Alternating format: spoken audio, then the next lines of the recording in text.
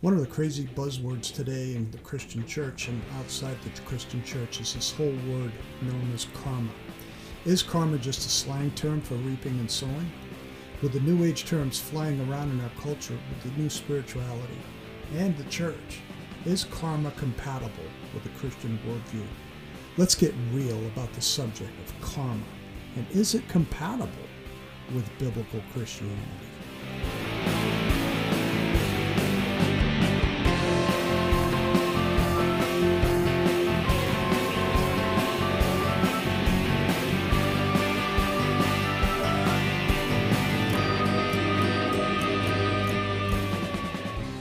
And you are listening to the Let's Get Real podcast with Rob Lundberg. Thank you for tuning in this week. I want to just talk to you about this whole idea of karma.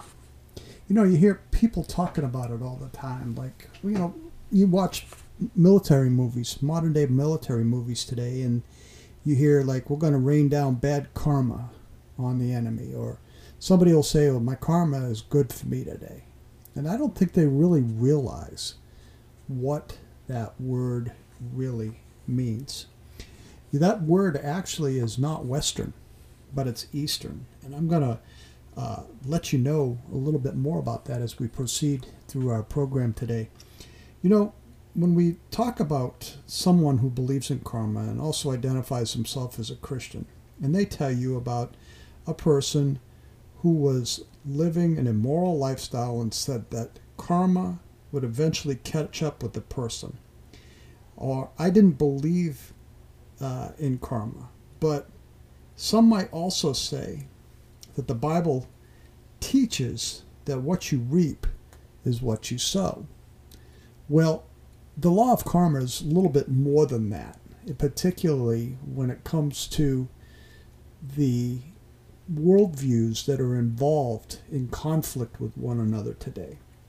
See, I'm going to share with you that I do not believe, and I do not believe the Bible teaches what the law of karma actually teaches in Hinduism and Buddhism. In fact, if you really look at karma and where it comes from, it does not come from biblical Christianity at all. So let me start off by first defining what we mean by the law of karma, or just karma in general. According to a lot of sources out there, and one common source in particular, that the law of karma or karma itself is in the non-theistic religions such as Buddhism, Jainism, as well as Minamasa school of Hinduism. Karma theory is used to explain the cause of evil as well as to offer distinct ways to avoid or be unaffected by evil in the world. Let me explain what I mean.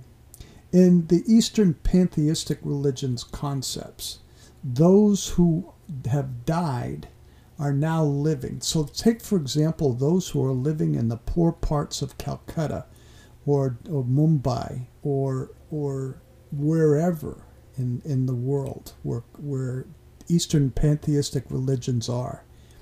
Someone will tell you that the reason why they are living a poor life, because they are living a poverty life, is because of their past life and their karma is being balanced out. Now, that's totally different from what you hear a lot of people talk about today. First and foremost, it isn't about sowing and reaping in that case. It's about transmigration of the soul and whether or not the soul transmigrates to another life and they balance off the samsaric part of the karma, where they go and they reap what they have sowed in the previous life. So there's a problem there. You cannot take existential realities or metaphysical realities of life and non-life and then transmigrated to another life and put it in the category of reaping and sowing, because it doesn't line up with biblical Christianity. Now, karma, which literally means action, work, or deed, is the law of cause and effect. If you do evil, then you'll reap evil or suffering. If you do good, then you'll reap inner joy and peace. Those who teach karma believe that every action or thought has a corresponding reward. In fact, human suffering, therefore, is not explained as being caused by God's anger, but as a result of ignorance of the divine law in a pantheistic religion.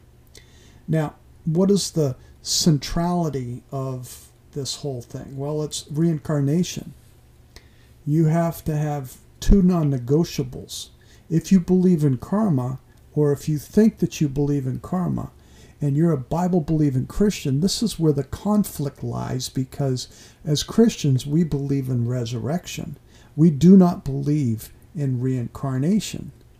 And, I know Jesus said in John 3:3, you must be born again. It doesn't say born again and again and again and again and so on and so forth. The Bible doesn't teach that. What the Bible does teach, it is appointed for man to die once and then face the judgment. But reincarnation is also taught by true believers in karma. Reincarnation is the rebirth of the transmigration of the soul in a new body. Depending on the religion, or particularly the philosophy, the soul can make an appearance as another person, an animal, or plant, as it makes its way to an eventual escape from the cycle of birth, death, and rebirth. Since every action must be rewarded, and most do not get fully compensated in this life, it makes it a necessity for a person to return again and again to satisfy the karma that is coming to them. And of course, they create more good and bad karma each time, so the cycle goes on infinitely or indefinitely. Now, when you deal with this type of concept, if you are a professing Christian and you believe in karma, the next thing that's a problem, not just with reincarnation, but also your view of God. See, in Hinduism, Buddhism, Jainism, and all the other religions that believe in karma, they believe in an impersonal God or no God at all. In Buddhism, in various schools of thought, there is no God. It's just basically nirvana and going and exploding into the void. In moksha, in Hinduism, it is moksha, going and being in union with Brahman. So Brahman and Yahweh are not the same gods by any sense. In fact, there is no personal God. There is no belief in a personal God in this kind of religious system. It is more like a consciousness that pervades everything and everyone. And you, as a Bible-believing Christian, cannot really define the term or anybody in believing in karma. It doesn't matter whether it's a Christian or a Hindu, a Jainist, a Buddhist, or whatever.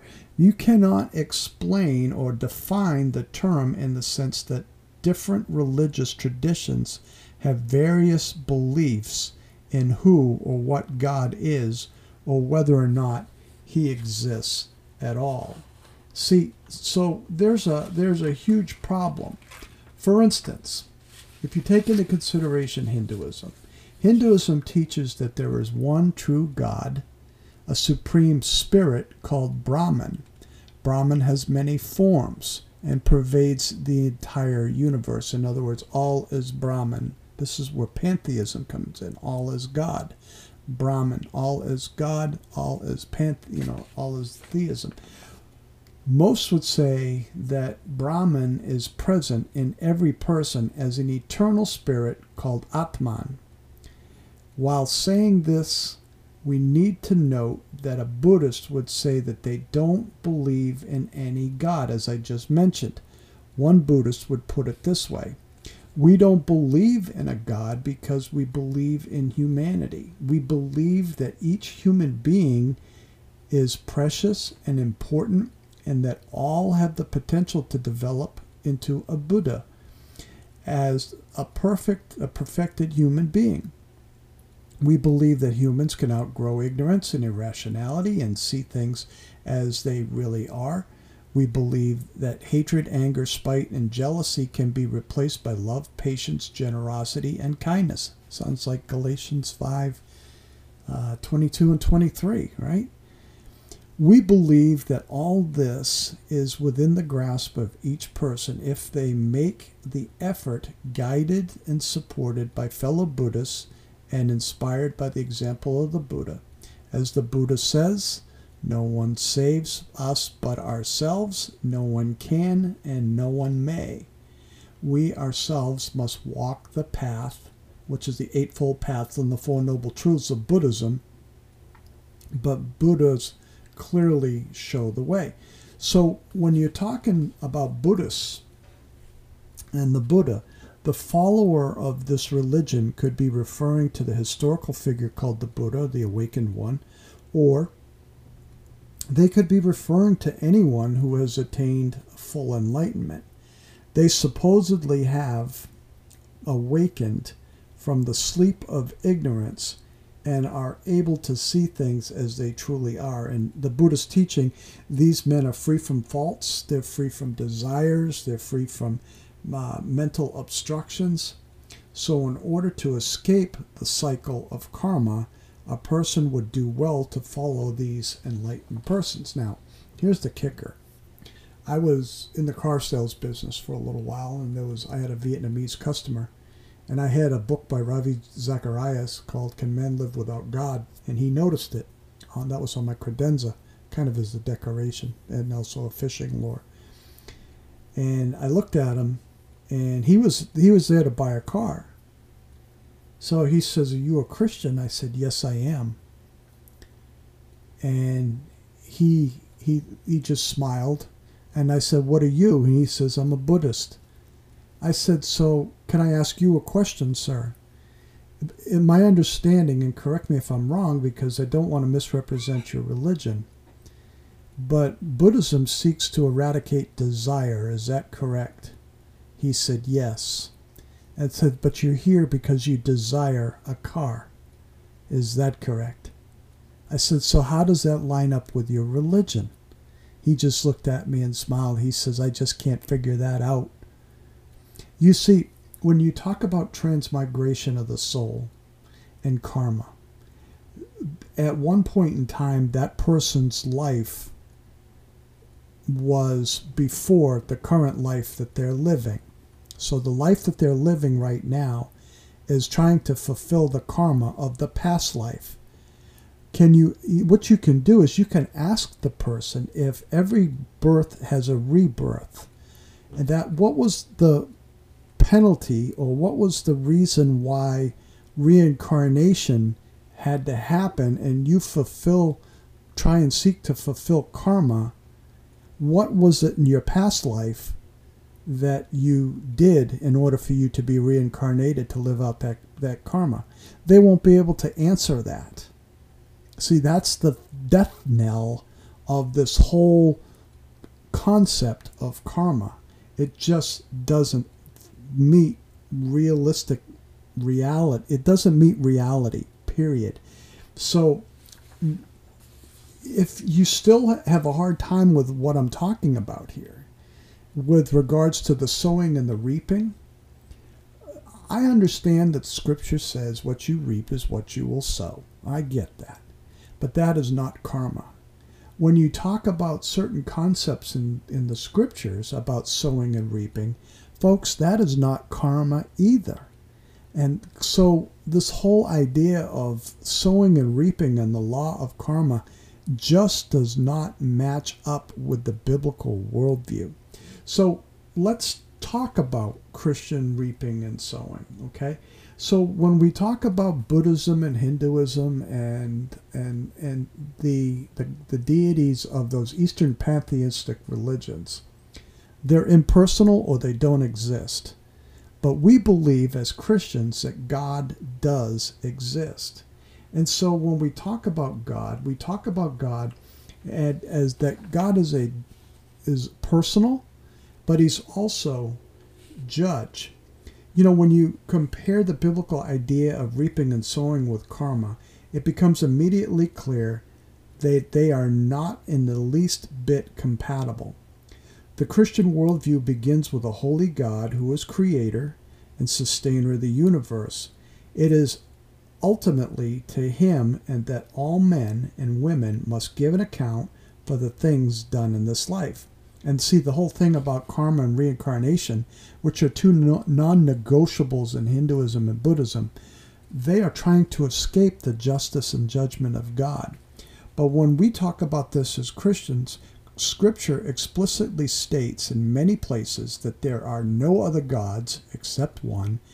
As an example, there is Deuteronomy chapter 6 and verse 4, which God tells Israel, "Hear, O Israel, the Lord our God, the Lord is one Lord." Another passage in the Old Testament which teaches that truth is Deuteronomy 4, verse 35 and 39, which state, "Unto thee it was shown that thou mightest know that the Lord, he is God, that there is none beside him. Know therefore this day and consider it in thine heart, that the Lord he is God in heaven above and upon the earth. There is none else." And of course, we see in the New Testament, which follows suit, that there's only one God and he is personal. He's a personal deity. And Paul tells Timothy, "For there is one God and one mediator between God and man, the man Jesus Christ." And that's 1 Timothy 2:5. Also, we've seen stated earlier, it is to this God that we are to give an account. As Peter tells us in 1 Peter chapter 4, verses 3 through 6, he says, "For we have spent through our past lifetime in doing the will of the Gentiles." Now, that isn't talking about the previous life. We did not pre-exist. He said, "When we walked in the lewdness, lusts, and drunkenness, and revelries, and drinking parties, and abominable idolatries. In regards to these, they think it strange that you do not run with them in the same flood of dissipation, speaking evil of you. They will give an account to him who is ready to judge the living and the dead. For this reason, the gospel was preached also to those who are dead, that they might be judged according to men in the flesh, but live according to God in the Spirit." Now, in the Christian worldview, there is no reincarnation. Okay, reincarnation is a non-negotiable in Hinduism with karma. But there is no reincarnation. Christianity teaches resurrection. Further, Christianity knows nothing about reincarnation. We don't have multiple chances to get it right if we don't do it right in this life. And when we die, we don't come back as an insect or a cow, nor do we become different people. In other words, I was never an Egyptian pharaoh in a previous life, and no one else was either. The writer of Hebrews informs us that as it is appointed for man to die once, after this, the judgment. It should also be noted that the body is just as important in the Christian worldview as the soul. Karma teaches that we have been released eventually from this physical world, which would include the physical body. Now, in fact, Scripture does, in fact, teach that when we die, we are absent from the body and we are present with the Lord. And if we are Christians, it says that we are present with the Lord, just to confirm that in 2 Corinthians 5:8. However, it also plainly states that we will not be absent forever from our bodies. They will be resurrected, and we will live eternally in a new body that will not die again. That's in 1 Corinthians 15, verses 35 to 58. And we will also do on a new heaven and a new earth. We will do so on a new heaven and a new earth. To get a better understanding of what these bodies will be like, we need to look at the resurrection body of Jesus. With the exception of his appearance on the road to Emmaus to some of his followers, in which his identity was briefly hidden, he was recognized by those he met after his resurrection.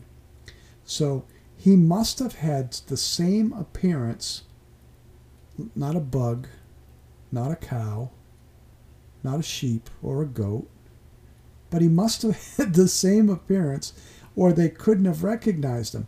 He wasn't someone else entirely. He was the same Jesus that had been on earth for over 30 years. People could touch him. People ate fish with him. They could interact with him just as they had before when he was on the earth, before his resurrection. He also talked about eating and drinking in his future kingdom, Matthew 26:29. It was a glorified body he had, but a body nonetheless.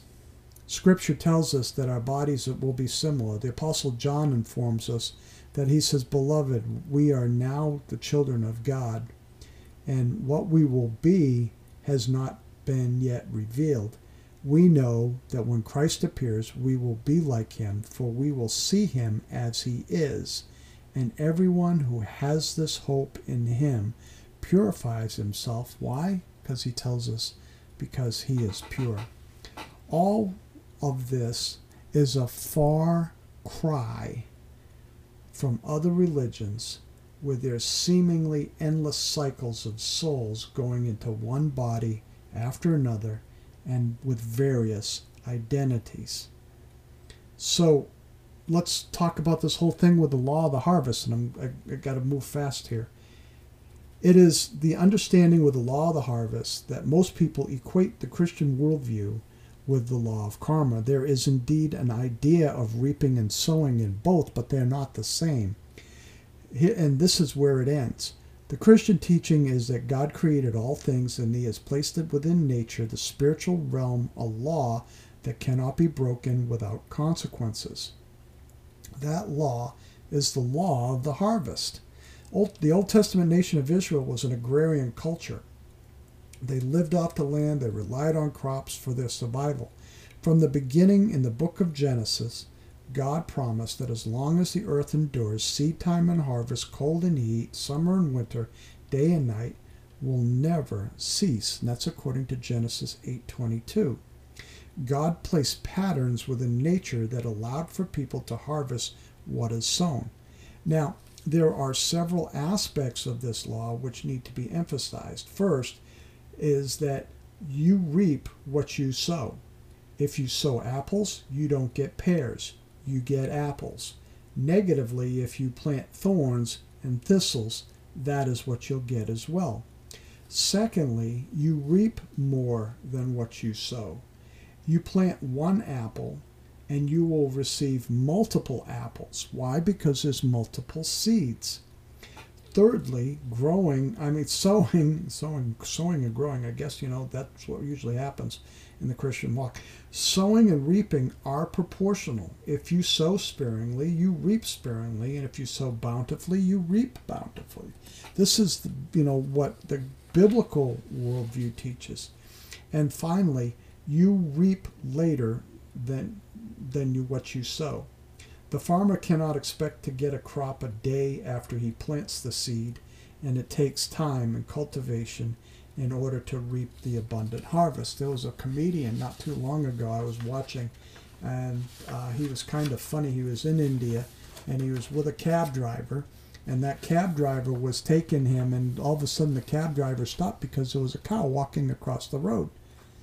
And then he was talking about a friend that had died. And he says, well, we can't run over the cow because that cow might be the guy that died. Now, it's funny in one sense, but it's kind of sad in another.